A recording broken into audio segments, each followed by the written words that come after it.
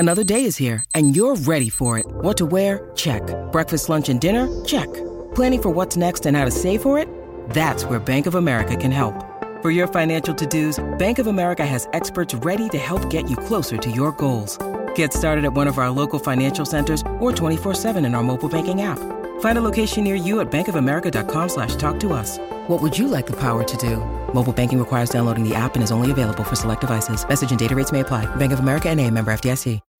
When you need mealtime inspiration, it's worth shopping Kroger, where you'll find over 30,000 mouth-watering choices that excite your inner foodie. And no matter what tasty choice you make, you'll enjoy our everyday low prices, plus extra ways to save, like digital coupons worth over $600 each week. You can also save up to $1 off per gallon at the pump with fuel points. More savings and more inspiring flavors make shopping Kroger worth it every time. Kroger, fresh for everyone. Fuel restrictions apply.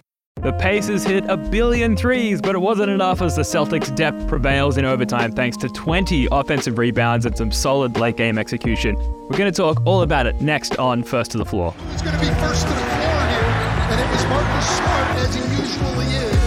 Brown drives, layup off the glass. That's not the first time we've seen a superstar in green and white sacrifice the body.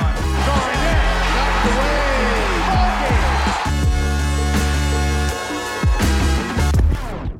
Welcome into another episode of First to the Floor. Ben Vallis here. Thank you for joining us. Hope you're doing well. The Celtics, they overcame a ridiculous three-point barrage from the Indiana Pacers and particularly Miles Turner. Joining me, as he often does, Wayne Spoony. Spoons, how you doing, sir? I'm good, man. What a crazy game to come back from the break, dude. Yeah, my heart wasn't ready for it. I'm not in game shape right now, so that was killing me. But hey, win's a win, right? Yeah, my conditioning was not up for that particular performance. And of course, Tasmania's newest resident, Jake Eisenberg. How you doing, Jake? Welcome back. Yeah, the boys didn't look like they were in game shape either for a lot of that game. Yeah, remind us again why we were so excited for the Celtics to play today. I cannot recall. It's terrible. That was scarring experience. Now, look, before we get into the actual game, and I'm sure if you're on the stream or listening to the pod later, you're keen to jump straight into it, but just very quickly, some housekeeping for us and an update on the logistical movement of our podcast. We are very excited to announce that we're moving to the CLNS network. And huge thanks to Nick Gelso and everyone there for allowing us to jump on board and for taking us under their wing. So we are, as part of that, moving back to our old podcast feed. The Green with Envy guys, they're maintaining ownership of the current Celtics blog feed that you might be listening to this podcast on now. We are maintaining a relationship with the Celtics blog. Spoony, he does great write-ups after each podcast and adds a lot more meaning and substance to the stuff that we talk about on the show. They're going to keep going up on Celtics blog. Guys, anything you want to add to that? Just good times. I'm excited for another opportunity to keep making content and hopefully share it with more people. Yeah, let's keep going. If you listen to us on the Celtics blog podcast feed and you would like to keep listening to us, or if you'd just like to help us out, go and subscribe to the First to the Floor podcast feed. We're going to be double posting for a couple more episodes, but then all of our episodes will be on the First to the Floor podcast feed. Very easy to find if you're not already subbed there. So please, please, please, it would be great for us if you could go over there and sub to our old, now new again, podcast feed. With our branding, it's very easy to find. So please do that. Yeah, absolutely. I'm very excited to going back to our nice sort of a suite of graphics there on the old feed. But yeah, maybe you've remained subscribed to the old feed. Maybe you just learned about us since we joined the Celtics blog feed. The link to our old and new again feed, that will be in the show notes for this episode if you're listening on the Celtics blog feed. So please help us out. Jump back over to the old feed because we're going to be full-time there with CLNS in the coming weeks. Guys, we had a full squad for this game, minus Gallo. I don't know why they continued to add him in the injury report. He's clearly just out indefinitely. This was the Celtics' 9th overtime game of the season. Spoony, we'll start with you. Dare I ask, this is a terrifying, heart-melting game. What were your main takeaways from this one? I mean, I don't want to overreact because realistically, the Pacers, and especially Miles Turner, essentially turned it to Ray Allen. That corner three he hit in crunch time, that was like a shooter's shot. I do think the biggest takeaway for me is I thought the defense looked really, really rusty at times. I mean, we blew so many switches to leave shooters open, and we lucked out twice in crunch time with Buddy Hield missing 2 wide open threes that probably would have swung the game for the Pacers. It just felt like several times, you know, they couldn't figure out if they were supposed to switch or not, and then it'd end up with 2 on the ball, and then it's just an easy swing, and then all of a sudden we're in rotation. And the Pacers, they're fun to watch, man. Like, if you're in rotation, they will ping the ball around, and they don't care to whom, and everybody can shoot. So they just spread you out. It looks a lot like we do when we're playing at our best. So yeah, I just think, you know, the defense has got to get back up to speed. But otherwise, like, hey, they gutted out a win when I feel like we did not deserve to win this game, really. No, it was great to see us actually win a game where we didn't deserve to win it. It just kind of shows you how good this team is. I think for me, the story was, look, we got to come for a name for Derek and Malcolm off the bench now that everybody's back, because these 2 guys coming off the bench is just an embarrassment of riches. They were so good early, all the way through the game. Brogdon was clutch, hit that corner 3, leading the league in 3-point percentage. I'm a coward and cashed out my Malcolm Brogdon 6 Man of the Year bet. No. Break, yeah. It's Zach Lowe's fault. He said Norman Powell was the favorite, and then a day later, Russell Westbrook got traded. Alas, Malcolm Brogdon, 6 Man of the Year, like, front runner by far. Derek White could easily win it, like be the second winner of that award.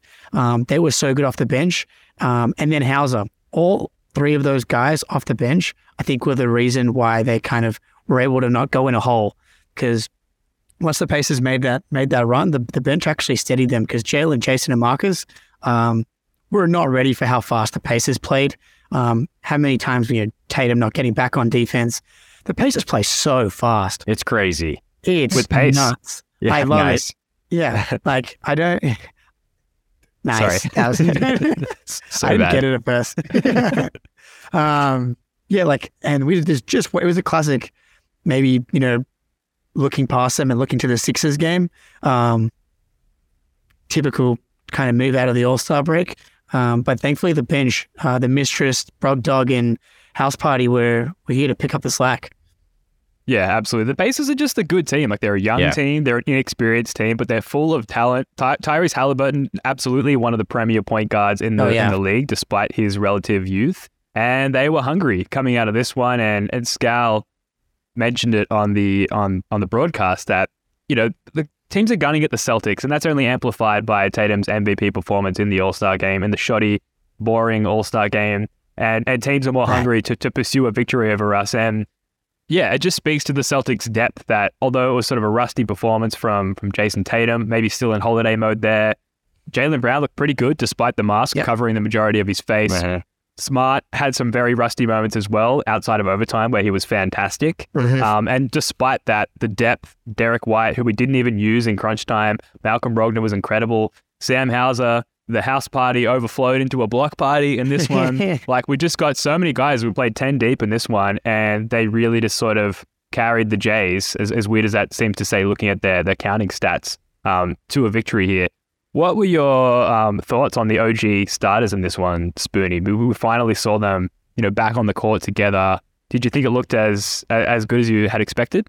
I thought the first quarter, they looked awesome. I mean, they were pinging the ball around. I thought the defense looked tight. Allen Robb really, they did a really good job containing ball handlers in that first quarter. And the passing was just like incredible, man. Al, especially, I think he had like 5 or 6 assists this game. 6 assists. Like, he was really kind of playmaking. He had that like backdoor cut to, I think, Sam Hauser at one point. So I thought it looked like they, you know, had been playing with that normal starting lineup all season. But then in the second half, in that third quarter especially, the Pacers really spread us out and really went to like, they almost played like a playoff style offense where they went to Halliburton screen and roll way high up the floor. And if they didn't get the switch, they just ran it again. and ran it again until he got either Rob or Al on the switch. So it was actually strange. I'm surprised we didn't see more Grant Williams considering how they were playing. But when you play two bigs, even if they're both as defensively versatile as Rob and Al are, I mean, look, a guard like Halliburton's going to be able to expose them on switches. And so I thought the Pacers really adjusted to that lineup in the second half, and you saw it. They were just unstoppable in that third quarter. Yeah, I liked seeing them together in the first half. Offensively, it was great. Al, he found Brogdon for a beautiful kick to the corner as well in that first half. That cut to Hauser was beautiful. The defense, though, that third quarter and into the fourth, I was surprised. I'm wondering if it's a minutes management thing with Rob, because I was surprised that they went with Al, because it became evident that we had to close with one big with how Turner was spreading you out.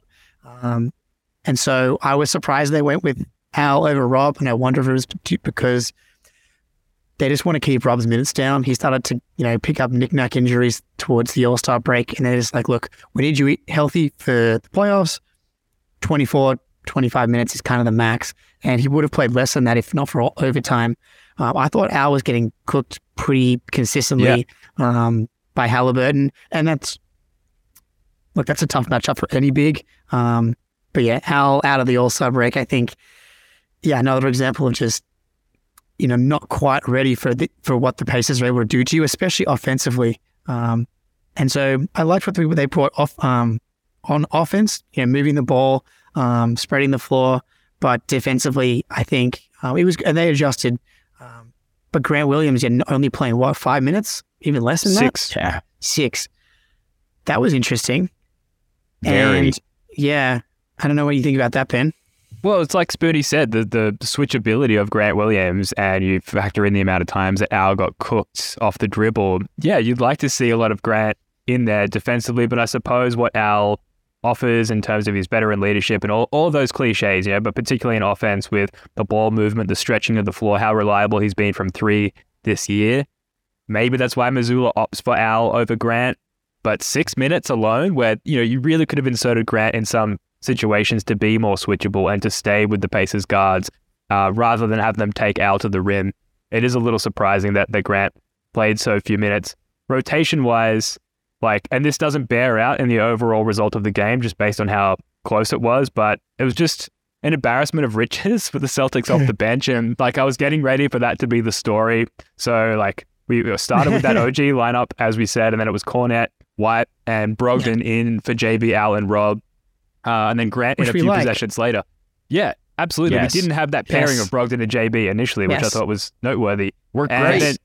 And then Derek White was awesome. Oh my goodness, Brogdon was awesome. And therefore, Jaylen Brown was sort of able to operate outside of the sort of playmaking aspect of, or lack thereof, of his game and really flourish. So I thought that was really good. And then start of the second quarter, Jaylen Brown, White, Brogdon, backcourt, to start the second.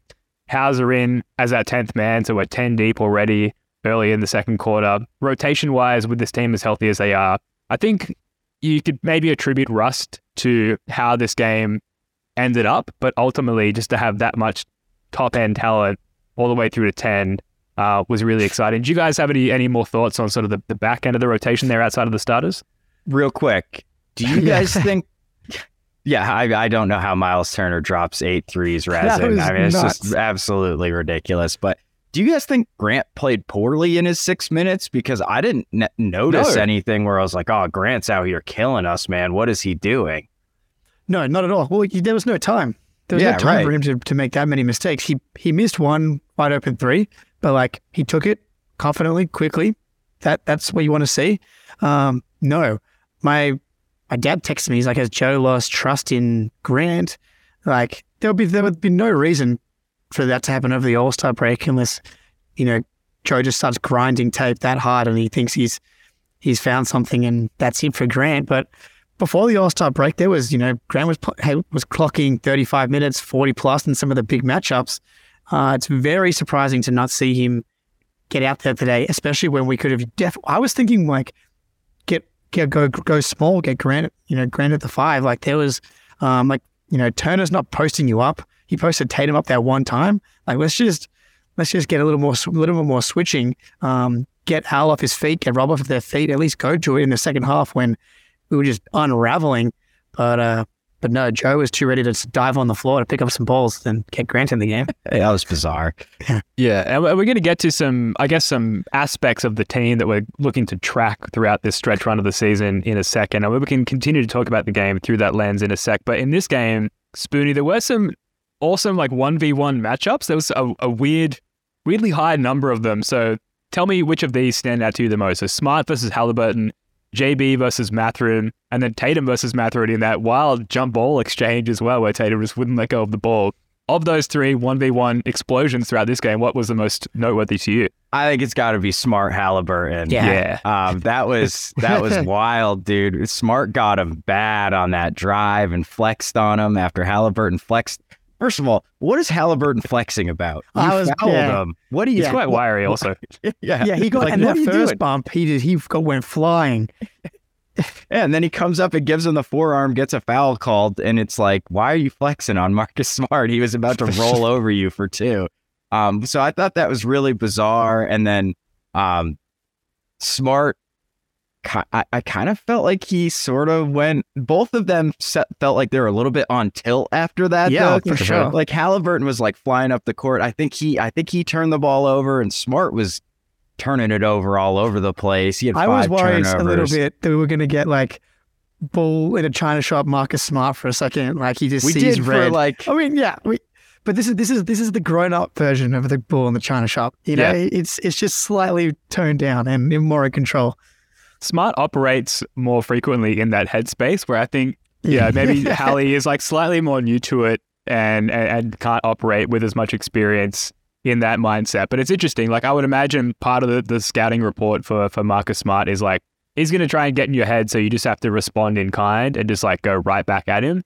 And that's all good in theory, but then you're out there on the court, the crowd's screaming at you and you're in that moment. And I could only imagine, how terrifying that would be going up against Marcus Smart in that sense.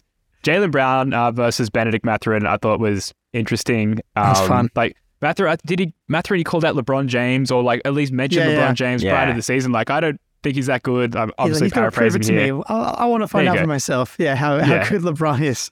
Yeah, so of course he's going to go with Jaylen Brown, but JB popped a 3 in his face like a possession or two later and kind of like ended that conversation. And then Tatum.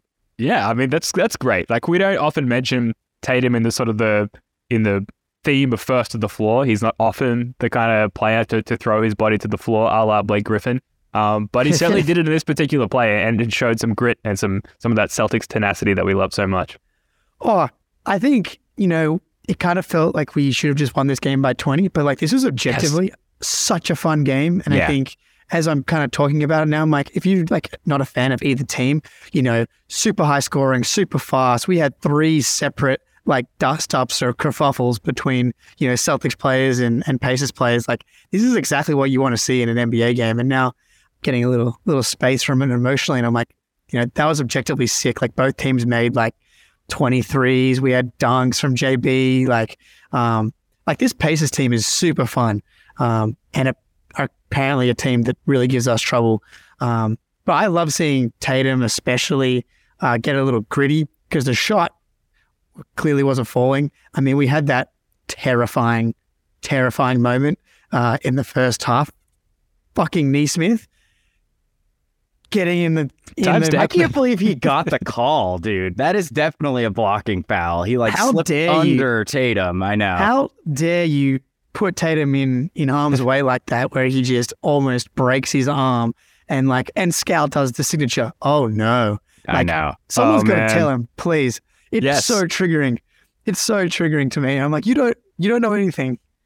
Anyway, so after that, Tatum couldn't hit a shot. He got it going obviously later. I got to the line. But I think I love gritty Tatum. I like gritty Tatum more when he's also making shots. But obviously the offensive rebound tip in to win the game, diving on the floor and refusing to give it up against Mathurin. Like you just love seeing that from your superstar and kind of galvanizing the team. Like so, just good times all around. Yeah, absolutely. There were some really fun 1v1 matchups in this particular game. We're going to get to, I guess, the crunch time element of the game in a second. But just very quickly, Sam, House Party, Hauser, again, I'll say it, the house party overflowed out onto the street for a block party. I believe our photographer on the ground has just sent us an image that he took during the game. I'll just bring it up here. Wow, that's a good shot. Incredible, a great shot. Thanks to the first of the floor photographer for sending that one in so quickly. Amazing. But just like, obviously the blocks were a lot of fun, and I think he hit the 1-3 or at least one of his two threes.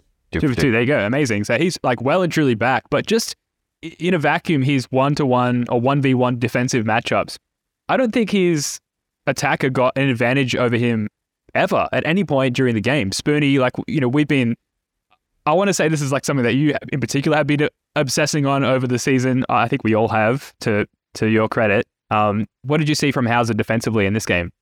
So I think Joe did a really good job of limiting his minutes against kind of that top Pacers lineup that spreads you out so well. And he was, in the game going against like Jordan Nwora, who he dominated several times. Like Nwora thought he could just go at Hauser, and I think he might have blocked Nwora twice. And then one of his blocks, sadly, was against Aaron Nesmith.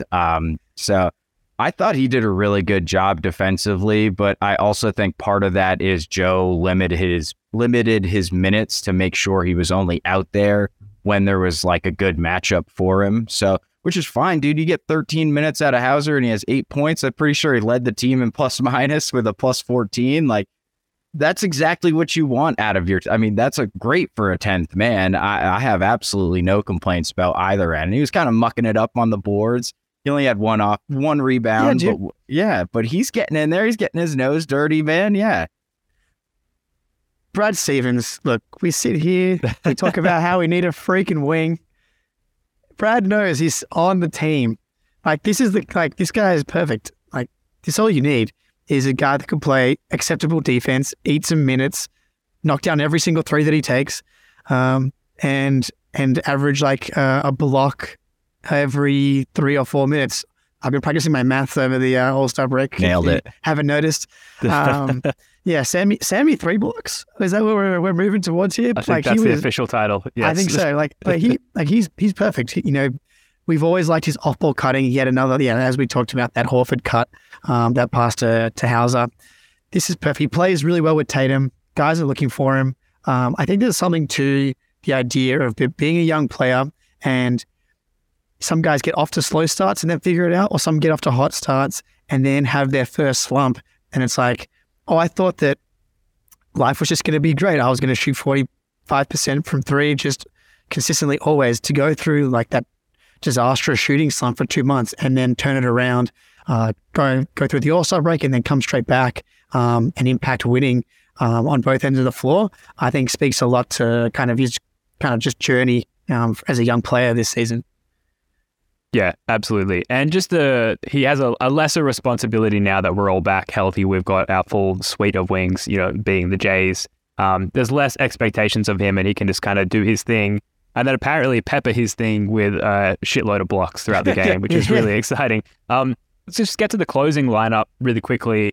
And I'll ask this to you, Jake, like, were you surprised that Derek White was not involved in the closing portion of the game with everything that we've seen from him, with, his player of the week recently, just him being the incredible mistress we book hotel rooms for and stay out late at work for, not being included in the closing lineup at all? Were you surprised by that, or does it make sense now that we've got the full complement back? It's tough. Like, it was tight, and I see Derek on the bench, and I'm like, why is the mistress not out there?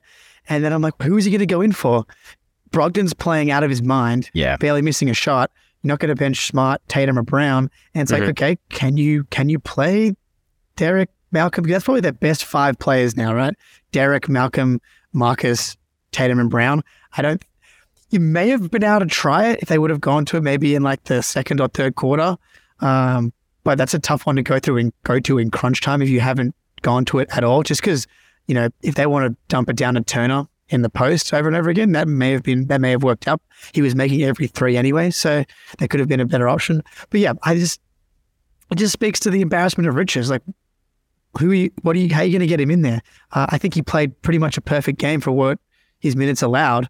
Great defense, I loved his screen navigation on Halliburton getting back into play. That was maybe you could have made the argument for him over Brogdon. Like Brogdon was giving you all the offense, but we were just kind of really struggling to get stops in the fourth quarter and even into overtime.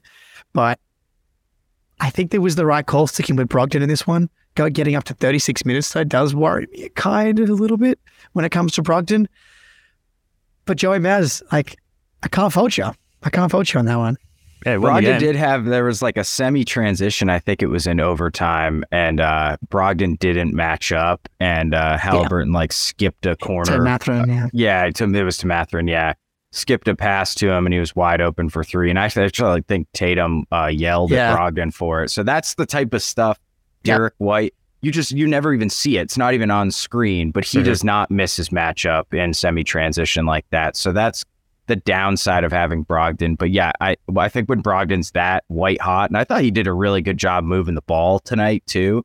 I didn't think it stuck with him at all. And he got hammered on a couple of his drives and didn't get the call. So when he's just like basically a primary scorer and you can roll him out there with Tatum and Brown, you can't sit him down. But he definitely has his faults regardless of how well he's playing offensively. So you can't go wrong with Brogdon or White. I bet we win the game with either of them in that lineup. I know, like, I already have the one mistress. I don't know if I need to be handing out another hotel key to Brogdon, but you know that could be Join fun. us. It could be fun. I don't know. There's a lot of Daniel Tice chatter going on in the chat. So if you're listening, after the fact, it's worth shooting into the YouTube version just to understand this subplot of a chat that's going on under our noses here. Now, look, we could talk about Jaylen Brown in crunch time, his missed free throws, his pass sailing over Al Horford's head. But this is a win. God.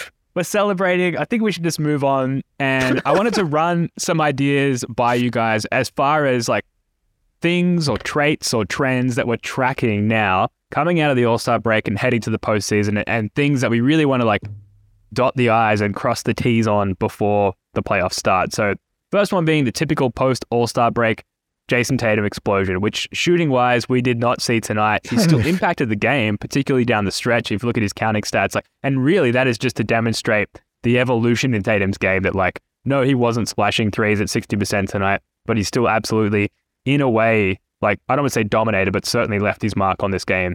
Next one, Grant Williams just generally stabilizing after the trade deadline rumors simmered down. And he just didn't get the opportunity to do that tonight in his 6 minutes and 11 seconds. Next one, how does Derek White cope with everyone back? We just talked about that, but that's something to keep tabs on as we move forward. Obviously, his role is unfortunately going to be diminished with a healthy complement and with Malcolm Brogdon operating in the way that he did tonight. Is Rob Williams trending back to last year's form coming out of the All-Star break? I actually want to stop there because, yes, it's one game out of the All-Star break, but he's not. He's just not the Rob that we knew and loved. I would argue that his cleaning of the glass alone and the impact that he adds there is enough, especially now with the depth that we've got. Spoonie, what are your thoughts there? Do we need last year's Rob to succeed this postseason, or do we just need him cleaning the glass and kicking out and doing all the little things like he's been doing lately? I think we need Rob at least to the point where he was at in that Golden State series, which I don't think was peak Rob, but it was fairly close. He might be at that level right now, but he just does not look right, man. I'm kind of starting to get worried, and maybe he's just sort of saving it and not leaping around every possession 3 different times to hopefully not get injured again. But he looks a little heavy to me. I don't know. He looks a little plodding. He was like a cat last year, man. The way he would stick with ball handlers on the perimeter and then recover and then jump 1,000 feet in the air and block a shot. And he just looks a little slow on his reads and his switches. This lots of blown switches involving Rob tonight, which is rare for him because that was something he struggled with in his earlier years. But last year, I mean, he was everywhere. He was like the quarterback of the defense, really. And it was such a big growth for Rob. And I don't know, man. Am I crazy, Jake? Should I not be getting worried? Because I'm kind of a little worried. No, I wonder if we need to have a, revision of our Rob expectations, similar to the conversation we had with Brogdon. And hopefully that worked. And then he started falling. I think that's what we need to do, because, he has had 2 knee surgeries in the last 8 months or whatever it is. He doesn't look right. I wonder if he needs to get on the Tim Duncan program, slim down. I want that story about how Rob's changed the diet. Like, I know how much he loves fried chicken, and I'm with you, Rob. But like, they're very inflammatory foods, and when you're constantly having inflamed knees and ankles, not helpful. I can help you with your diet if you need that, but there needs to be some kind of change, because otherwise, I think maybe we're getting whatever this version of Rob is, which I think is enough for us to still win the title. Like, he's still good enough defensively, and I know he just looks a bit hesitant as well. Like, he's just so unsure of when or when not to shoot.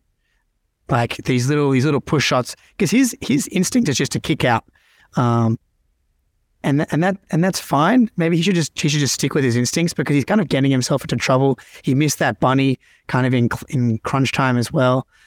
He just doesn't feel sure of himself. Physically doesn't look quite the same. And those two things could be connected. So like, if you're lacking in confidence in, both defensively and offensively, like if you're not trusting your body, that can lead to just reacting in slower than you were before. Yeah. So they could easily be interconnected.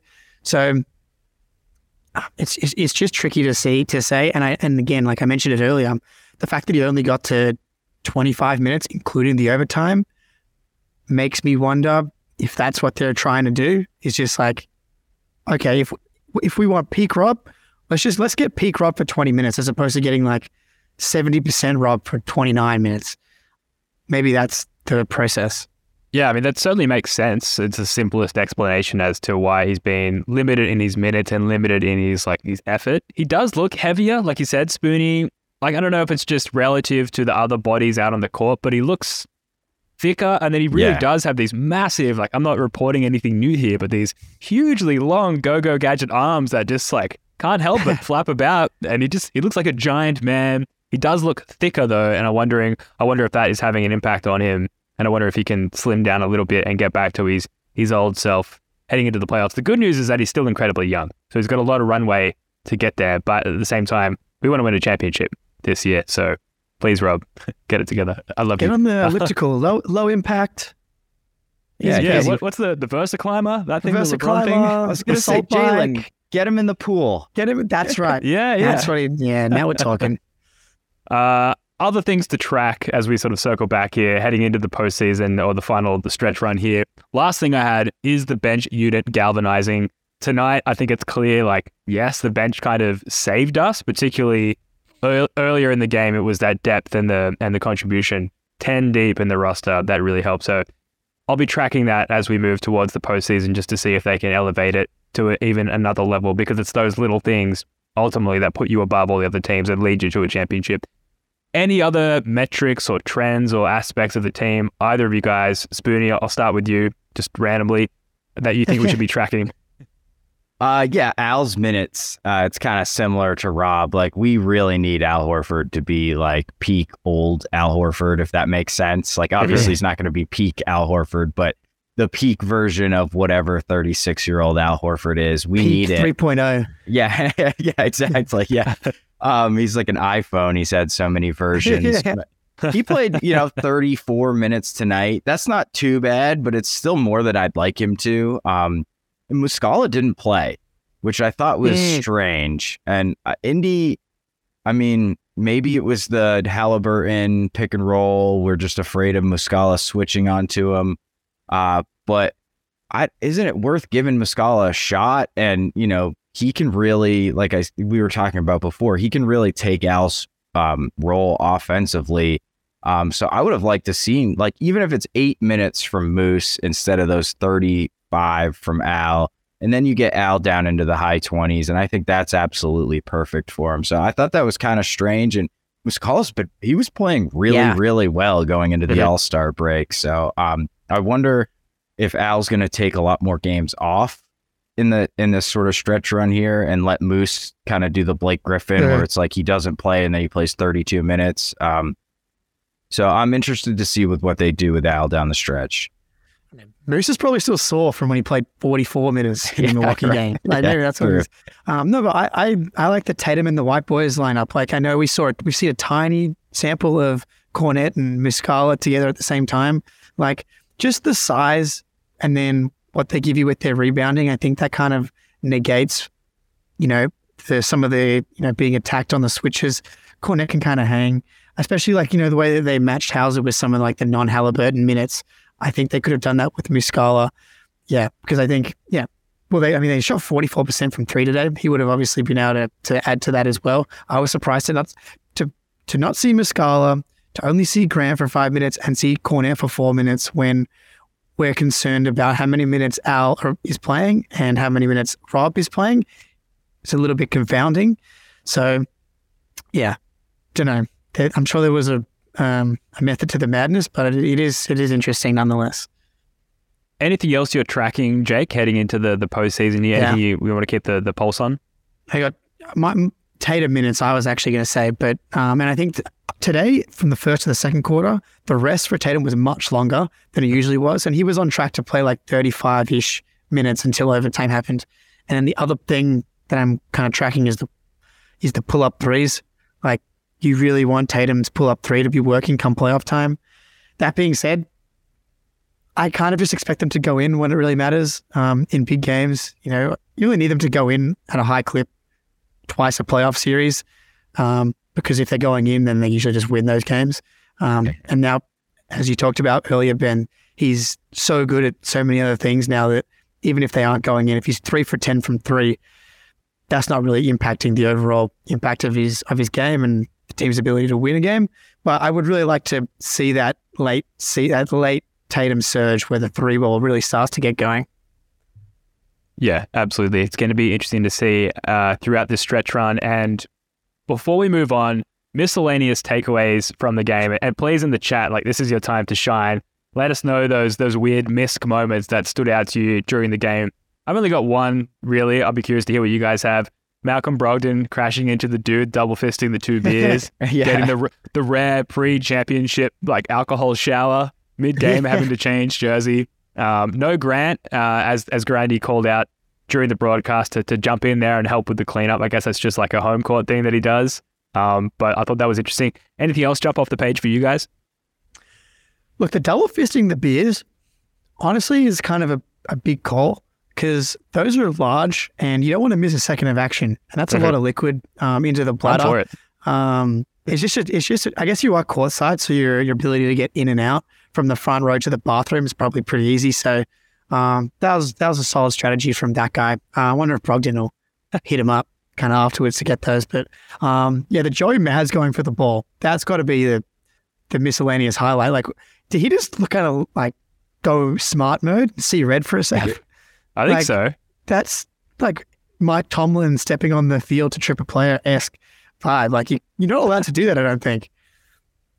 Joe was like, he was very smart, like when he played in college. Like, he'd get into people, man. Like, he was a hustler. He was throwing elbows. So I think you can't take the dog out of him, man, I thought it was really interesting. Tatum was on Miles Turner for like all of crunch time and all of overtime, which I thought was really interesting adjustment. I'm not sure it really worked, but also they were just ridiculously hot from three. So I guess I get the thinking. Turner's, he had that one post up, but he's not going to bully you on the post, 15 times a game or anything like that. And that allows Al to sort of roam, but you can't really roam against the Pacers rather, because they have so much shooting. So it wasn't too bad, but I don't love having him guard bigs. He's done this a few times in the last couple weeks because then he's got to fight on the glass, man. It's just those are hard minutes when you're guarding the center. So I'd be interested to see if he keeps going to that. But I thought that was something to watch at the end of the game there. For sure. Yeah. Look, we're going to move on here and we're going to play an excerpt from the Ringers Mismatch podcast. And the clip we're going to show here, they're talking about a recent MVP straw poll published by ESPN's Tim McMahon, I should say, and there were some takeaways regarding Jason Tatum's eligibility for the MVP award. So let's watch. And I don't know why the Tatum thing slipped so much. It's not like he hasn't still been awesome this year. Yeah. Jason Tatum's been fantastic. He's like slipped slightly from the peak, but he's still been absolutely incredible. He's the best player on the best team. Oh, for sure. And I wonder if part of it is like with Tatum, like my reasoning for having him lower is simply due to the fact that Boston is so deep and so awesome. Right? Like it's not like his numbers have slipped significantly, as you said. I think if you look at his numbers ever since the last time that poll. Okay. So I've got some numbers here. I asked Ben to pull the clip. So KOC's point is basically Tatum's fourth on his sort of MVP list because the Celtics are so good that it waters down Tatum's MVP candidacy, right? And mind you, he has Giannis at number one over Jokic. So let's keep that logic in mind. Tatum can't be the MVP because when he's off the floor, the Celtics are so good. But Giannis is his number one MVP because the Bucks are not. They're terrible when Giannis doesn't play. I'm going to bring up a chart here, and I think I'd like to bring your attention to the off number for this player. So this is the 5 MVP candidates that they talked about, and it's the net rating of their team when they're on and off. Gentlemen, I would bring your attention to Giannis's off number, which is the best. In other words, Milwaukee is the best team when their MVP candidate is not playing compared to these other 4. Tatum, admittedly, the Celtics are the second best, but Embiid. So Giannis is minus 1.5 when he's off the court. The Bucks are a minus 1.5. Pretty good. Tatum, minus 2.2. Embiid, minus 2.5, which is effectively the same, like 0.3 net ratings, absolutely nothing. Luka, minus 3.1. Jokic, minus 11.1. That's wild. Yeah. And then if you go to the on-off differential, so like the positive net rating with that MVP candidate on the floor compared to the net rating when they're off the floor, Giannis, fourth in that, 8.6. Tatum, third, 11.5. Embiid and Tatum, basically the same. Embiid's at 11.6. And Jokic, 25.1. They are 25.1 points per 100 possessions better when Jokic is on the court. Whereas Giannis, again, trails both Embiid and Tatum. In other words, the Bucks are the best team when their MVP candidate is not on the floor. So how can you knock Tatum's candidacy and have Giannis at number one?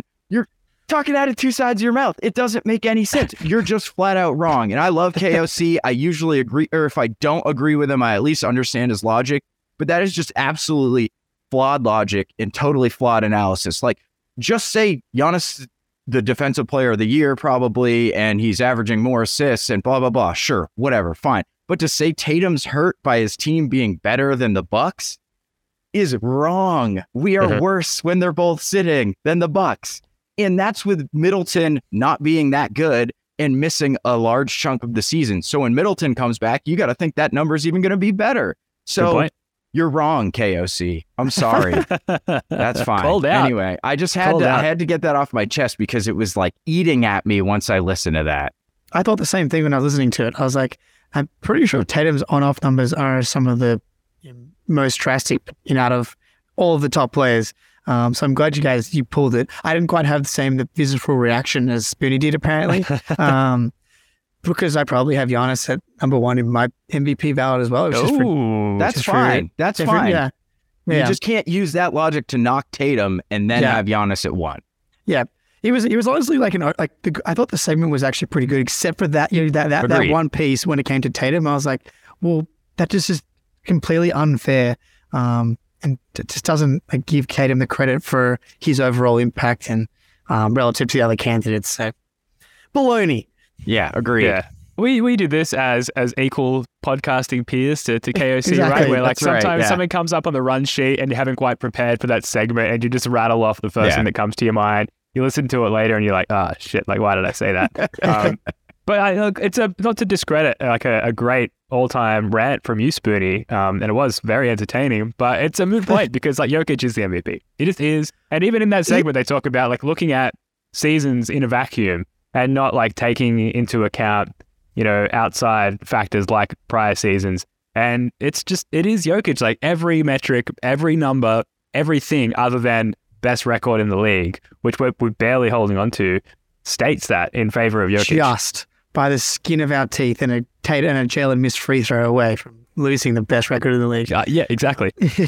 I'm zagging on the Jokic thing. I like the defense that Tatum and Giannis play. I would like my MVP, and as I think it's unfair. Like we're going to give Jokic 3 MVPs in a row, and he's like hasn't won a single title. We're going to look back at this period of NBA basketball, and are we going to be like Jokic was by far and away the best player in the NBA for like 3 or 4 years in a row? He was like in a group of guys that were amazing.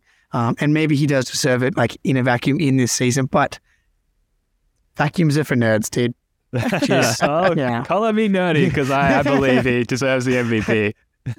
I don't hate the argument of like part of it is like you need to tell the story of the season. Simmons talks about the MVP sort of telling the story of the season. Yeah. And if that's the case, I feel like that kind of leans towards Tatum. If anything, we're the best team. So, I'm torn. Here's where I go. First of all, Doncic should not be in this conversation. I understand he's got all the counting stats and a crazy look. His on-offs, by far, he's not even in the same class as those 4 other guys with his on-off stuff. And he doesn't play any defense at all. Jokic is a better defender than Luka, and it's not particularly close. So, I think you can make a reasonable argument for any of those top 4, and I can't really hate on you if you pick any of those 4 guys. So, I mean, again, I'm not saying Giannis isn't the MVP. I'm just saying you got to use consistent logic. And so, I think you can make a great argument for Giannis being the MVP. I was really hoping, because I saw that the Nuggets were losing earlier, I went to go just check the score. They came back and won, and Jokic had 24, 18, and 13. Wild. Pretty good. That's insane. I'll zag.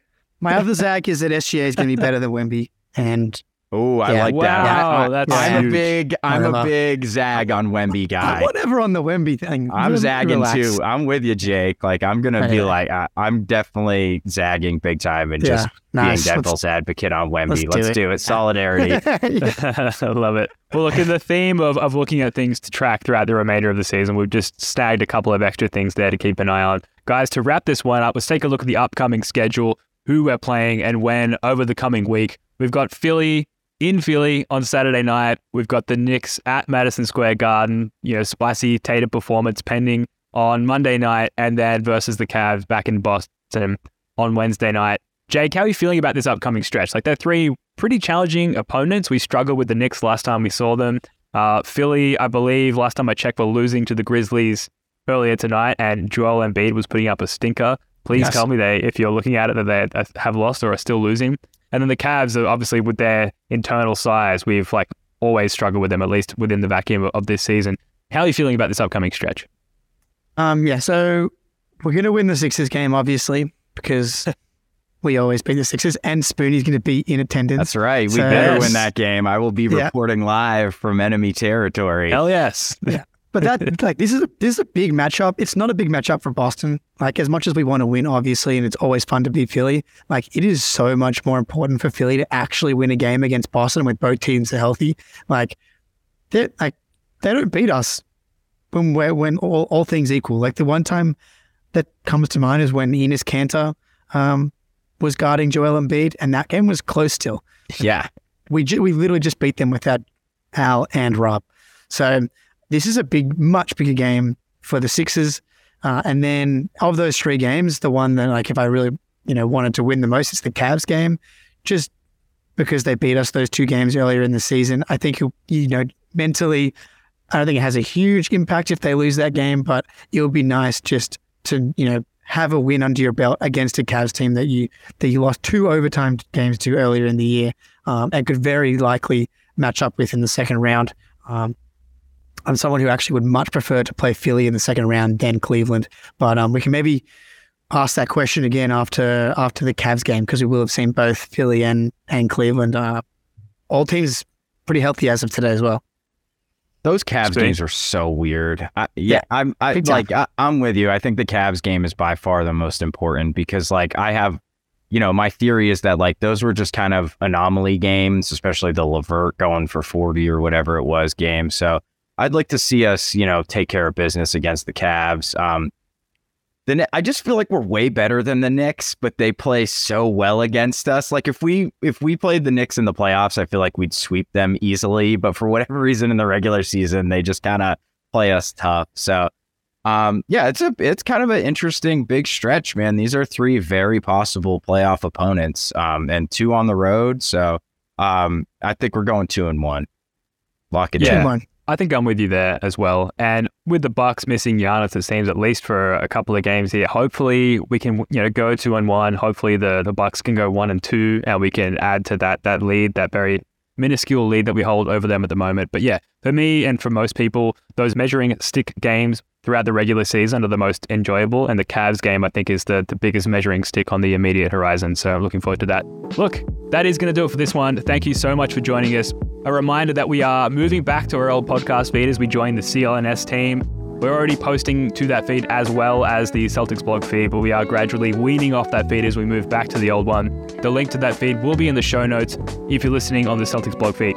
Currently, we're likely going to do a post-game pod after the Sixers game that'll go up on the First to the Floor feed only, so that we're not interfering with the Green with Envy guys podcast on the Celtics blog feed. A lot of feed talk there. Sorry, hope you stuck with me. Spoonie, Jake, love your work, guys. Until next time, go Celtics.